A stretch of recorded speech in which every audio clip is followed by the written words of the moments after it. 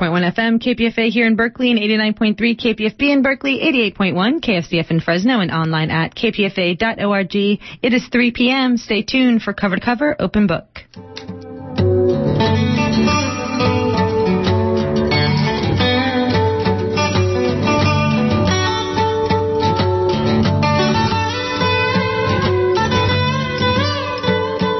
Welcome to Cover Open Book, the Poet to Poet series. I'm your host, Nina Serrano, with Jill Montgomery on the controls.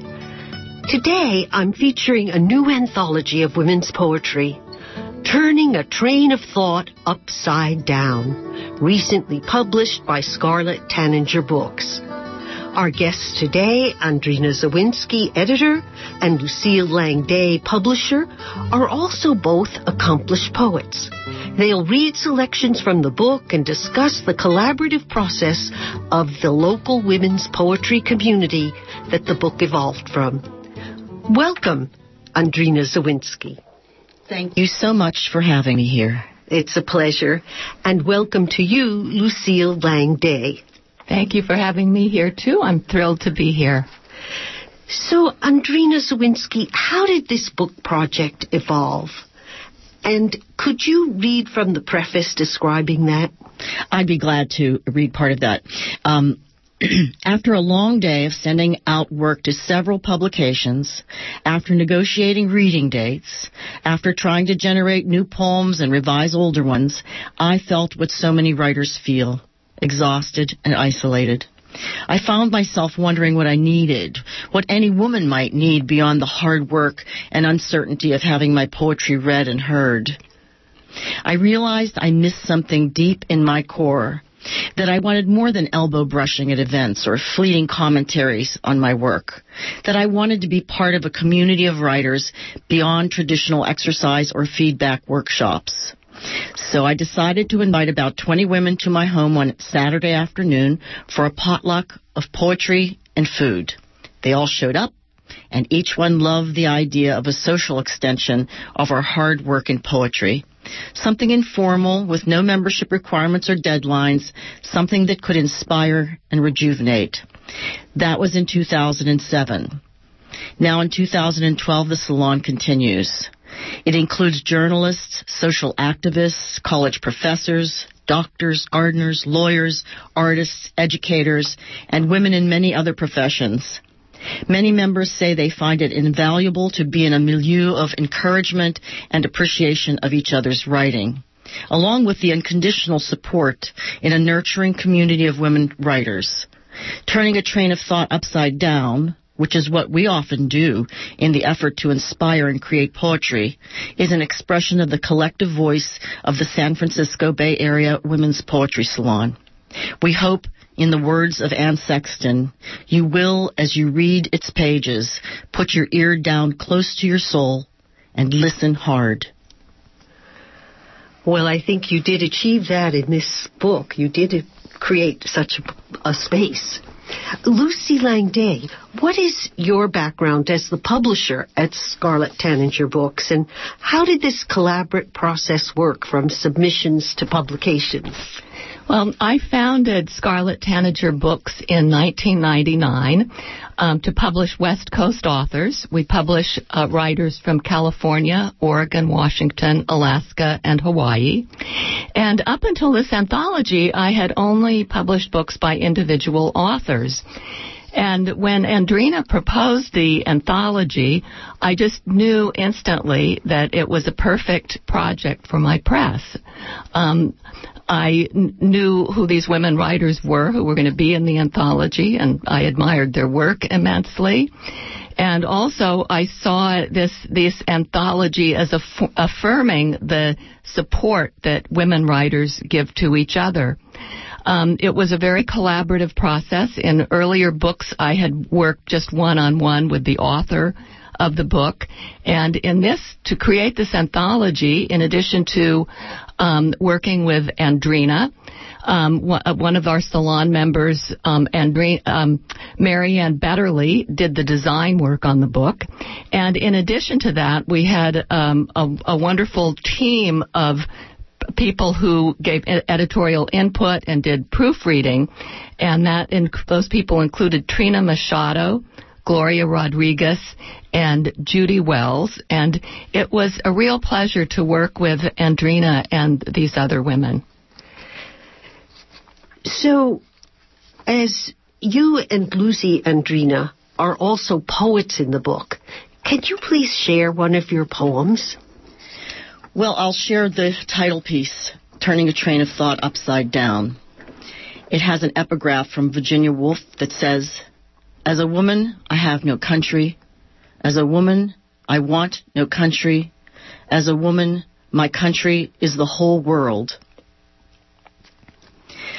Under the bottle-brushed tree the lovers sit, circled in each other's arms, all alone right in front of us all on our walks around the city lake, their kisses blind to afternoon breathing down on them and us. I think of my own first love, how a woman can learn not to take but to give, how not to gain a self but to lose one inside another. Natural as breathing, to be in exile under her own skin, colonized without knowing she was occupied. Long ago, women in my family carried bundles of wash on their backs down to the creek bed to scrub it all clean, later balanced books on their heads for good posture and the possibility of a cover shot on a fashion magazine. Having been fed a diet of Cinderella, Sleeping Beauty, the Snow White tales. Just look at the statistics. How many of us have sported the split lips, bruised eyes, broken limbs? How many assaulted and betrayed? How many isolated and afraid? Our homes gone up in flames from so many hearts on fire. Yet we have resisted and rebelled, conquered enemies, negotiated peace. We have also had our feet bound, bodies girdled and gagged, some buried beneath layers of cloth. We have been overthrown, dispossessed, imprisoned, enslaved, burned wholesale at the stake. We have been venerated and feared as Congolese leading warriors into battle with shields and spears, as Mongolians riding steeds armed with bows and arrows, as Seneca ruling the land and the clan drumming and healing, as Balkans singing in the company of women just for the song.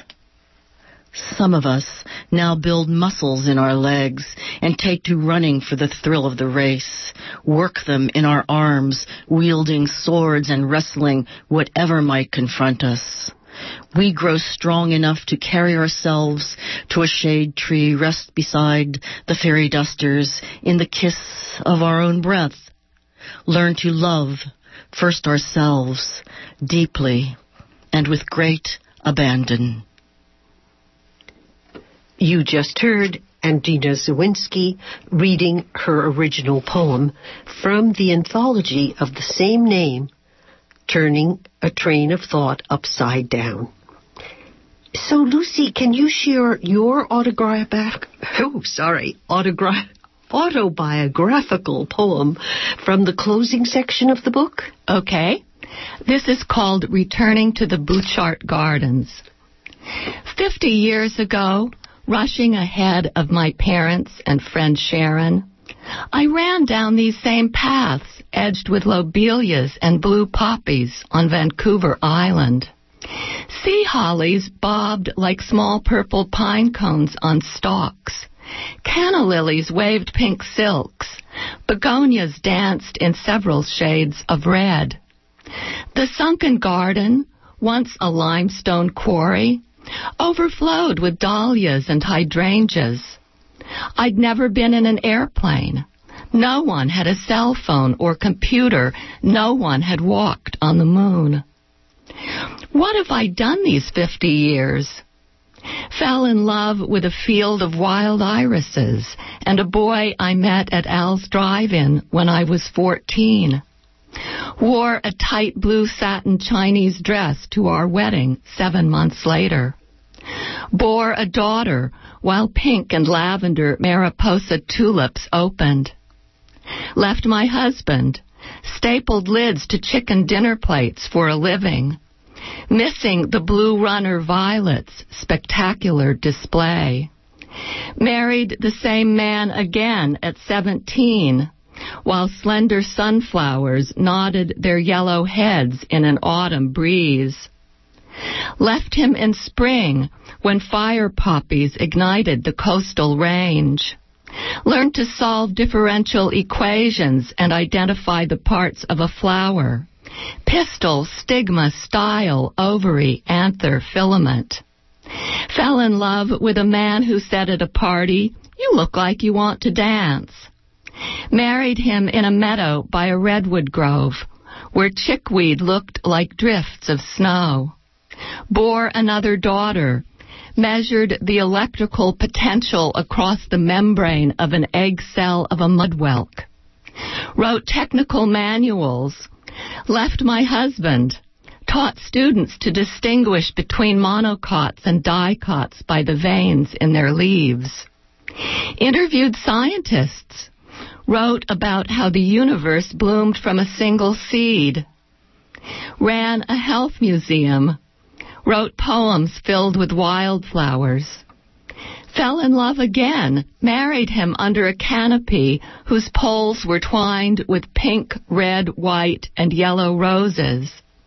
Held bronze urns containing my parents' ashes on a hillside above the bay. Read Bambi, played Candyland, and watched Cinderella and Dumbo with my grandchildren while seasons changed and the rhododendrons in my front yard grew heavy again with bell-shaped flowers. Of course, Mrs. Bouchart's gardens look different now, smaller, the roses no longer in bloom. Arched trellises, once laden with red blossoms hanging over the path, are wound with empty vines. I reach the end, the Italian garden, so genteel with its walkways and cross-shaped central bed of marigolds and peonies, just before the gift shop. But I want to go back, so I run to the head of the path and make a mad dash, sprinting now, back toward the sunken garden for one more look before the delphiniums and begonias fade. Thank you, Lucy Lang Day. You just heard Lucy Lang Day reading her original poem from the Anthology of Women's Poetry, Turning a Train of Thought Upside Down, ScarlettTanningerPress.com. Well, I'm very honored to be among the 41 poets in this anthology, and this is one of my poems from the book that interestingly echoes Lucy's theme, and it's called The Past. Sometimes the past slams the door in your face, even if you phoned first to say that you're coming, even if you politely bring a bouquet of flowers and a box of candy. It's no matter to the impervious past that doesn't care about future consequences because they already happened. The past turns its back and leaves me pounding on its portals. My cries echo in the dust. Well, Andrina, I had asked you before about your role in the book as the beginner, the initiator. And I wonder if you could tell us what you did when you were confronted with 80 pages of poetry, how you created a flow, how it went from being more than just a succession of poems with such diverse subjects. Well, there was a submission process, and I suppose that something intuitive kicked in with the selections that I made. But I literally took these poems and put them across the dining room table and moved them around like so many domino pieces to see where they fit best. And I came up with 6 sections of the book. The first one explores the poet's relationships with mothers and as mothers. The second to our children and coping with loss. The third to words, art, and music.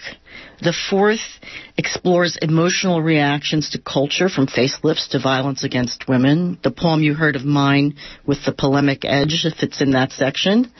The fifth section with relationships to place and how it contains the present experience and tackles what the future might hold. And the sixth and final section seem to have a perspective on experience, the way we spill it onto the page as women and poets, and many of them memoristic poems, and you heard Lucy's that appears in that section. So it was very, well, the book is so diverse, and I wonder if you could give us the flavor of that by reading to us from some of the women in the book. Okay. Will you begin? Andrina will begin. I'll begin with one of the earlier poems by Jean Wagner, one of our contributors. And this poem recently appeared, we're happy to say, at Ted Koozer's This American Life. My mother was like the bees because she needed a lavish taste on her tongue, a daily tipple of amber and gold to waft her into the sky, a soluble heat trickling down her throat. Who could blame her for starting out each morning with a swig of something furious in her belly? For days when she dressed in flashy lame leggings like a starlet, for wriggling and dancing a little madly, her crazy reels and her rumbas, for coming home wobbly, with a flicker of Clover's inflorescence still clinging to her clothes. Enough to light the darkness of a pitch-black hive. And I'll now read a poem from the second section of the book that also relates to the subject of mothers, from the perspective of the mother. This is by Rebecca Faust. It's from her collection, All That Gorgeous Pitiless Song, and it's called Apologies to My OBGYN. Sorry that my boy birthed himself too early, took up so much room in your prenatal nursery with his 2 pounds 2 ounces, and did not oblige your nurses with easy veins. Sorry we were such pains in your ass, asking you to answer our night calls like that, and that he did everything so backwards, lost weight, gained fluid, blew up like a human balloon, then shriveled. Sorry about how he defied your prognoses, skyrocketed premiums, weighted the costs in your cost-benefit analyses, skewed bell curve predictions into one long straight line. Sorry he took so much of your time, being so determined to live. He spent today saving hopeless case nymph moths trapped in the porch light, one matrix dot at a time. And now he's asleep. Blue wing beat pulse fluttering his left temple, there again, just like it did then. I'd like to read a poem by Christina Hutchins. She and Jean Wagner were both published. Their latest collections come from a local collective publisher called 16 Rivers. This is called The Swimmer. Underwater, I become a girl with a young man's ripe back, the muscles curled around definite bones. But what you saw from above, a blue-green demon fraught with ripple, none of my lines align. I was broken, shuffled, yet I moved whole. It is me again at the far side, surfacing. My face and shoulders reassembled, solidity of my arms established, the settled years refunded. Though where I stand waist deep in the shallows, my hips, my thighs and feet approximate one of Picasso's disarticulated women. I cannot keep my unshackled forms still. And I'll read another poem from that section of the book. This is by Susan Cohen. Many of the poems in this section of the book are inspired by paintings, and this is a poem inspired by a painting. It's from Susan's new collection of poetry called Throat Singing. It's called Cargador de Flores, and the painting is by Diego Rivera, 1935. It's him, in peasant whites and on all fours, pinned under the weight of his towering wicker basket. He stares at the floor of the museum like a mule. This man who overlooked my childhood from a print above my parents' bed. He's still burdened by blossoms piled so high they shove his sombrero down over his brows. As a girl, I admired the woman, how she leans to adjust the basket that's fixed to her man's back by a yellow sling.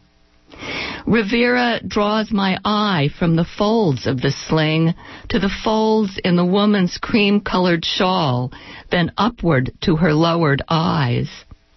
My mother must have read love here in all its colors, while my father saw a laboring man knocked to his knees.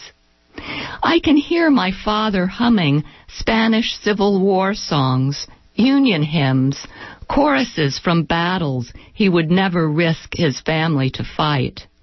I can see my mother tugging up their bedspread, securing its perfect daily crease with pillows, as the painting keeps retelling old stories about the loads of love of a man who will never unshoulder his basket, of a woman who will always be bending to help, of a wife who cannot keep herself from worrying each knot tighter, a husband who wonders how flowers turned heavy as stones. This poem is by Gail Rudd Entrekin, and it was a finalist for a Pablo Neruda Prize. Something coming. We are beginning to understand something of what is coming, to go beyond sensing a shadow in the woods watching us, and to see it take shape, see it coming across a field, zigzagging as it does, now standing idle and watching the sky, now heading directly for us at a trot, and realizing that we are seen, that it will find us no matter what we do. We are slowing down. We are standing very still, hoping to blend with the waving greens of this raw springtime, to stay downwind of its warmer breeze as its warmer breezes pick up and buffet the leaves, the grasses, tossing everything in a moving salad of life. We sway on our legs, trying to move with the air that surrounds us. And we stop thinking of what is around the next bend in the path, stop planning our next escape route, and begin to merge with the moment. We have slipped into a painting by Van Gogh. Something is coming again across the fields, and we are open as sunflowers in full bloom to these last moments on the earth. It's beautiful. I'm going to read another poem from that section of the book. We're in the section of the book that it has to do with relationship to place, and many of these poems of place express an environmental consciousness. And I'm going to read one of those poems by Patty Trimble, and this is called Below Isberg Pass. Each summer I imagine myself a voyager to the unknown. My high meadow wilderness, some beloved green sea. My heart a gyroscope that spins to the high view where river runs to cloud.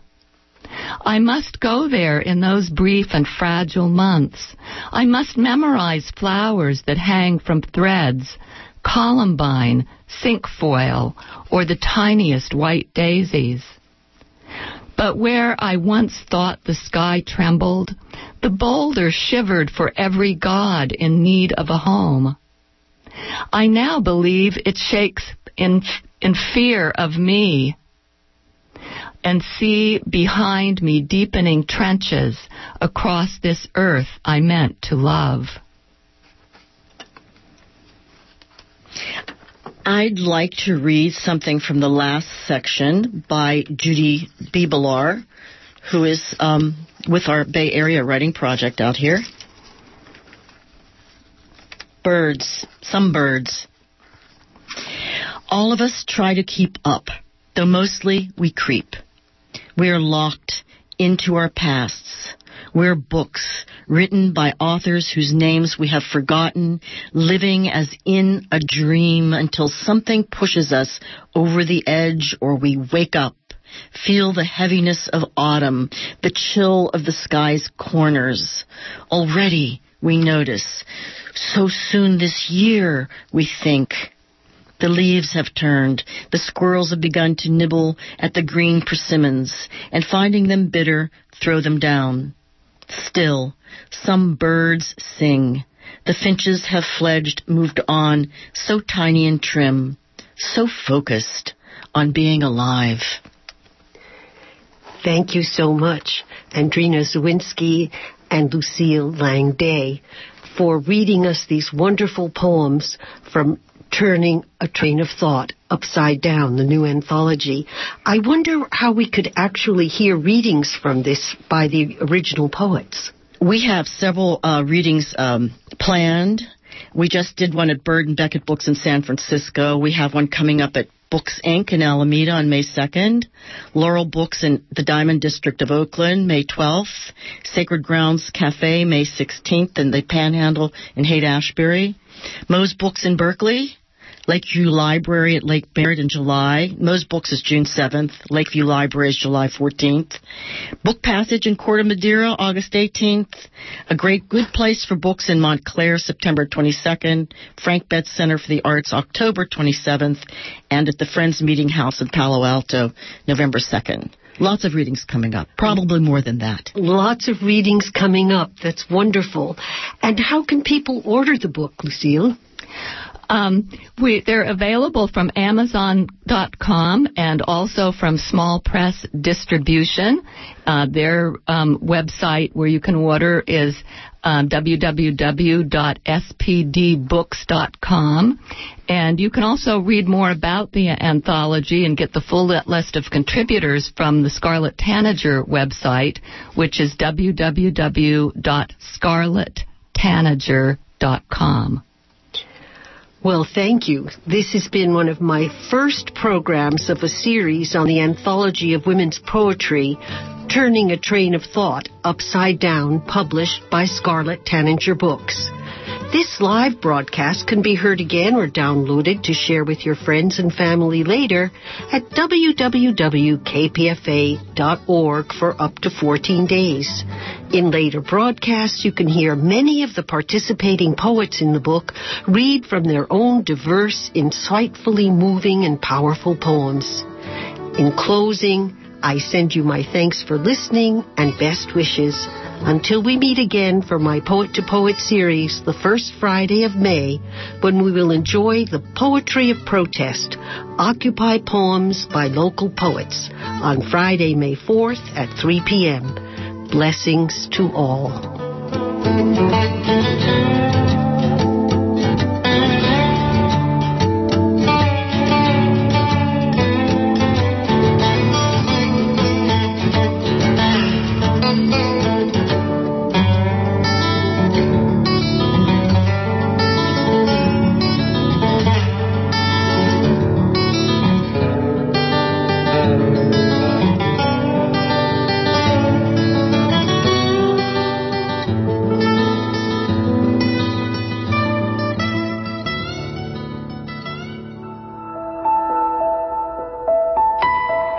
Invited to a work-in-progress film screening benefit, You and Me and the Fruit Trees, a character-driven documentary that interweaves compelling stories from 5 survivors of child sexual abuse, expert testimony, and the leaders of the social justice movement to end child sexual abuse, providing a balanced view of this endemic. Through each story, we see how society's inability to effectively address child sexual abuse impacts not only individuals, but whole communities and society at large. The film screening will also include a Q&A discussion on Tuesday, April 10th at 6 o'clock p.m. at UC Berkeley, room number 2040 Valley Life Sciences Building. Admission is $7 and no one will be turned away for lack of funds. This is a benefit for From the Heart Productions. For more information, call 510-863-0652 or check out our website at youandmeandthefruittrees.com.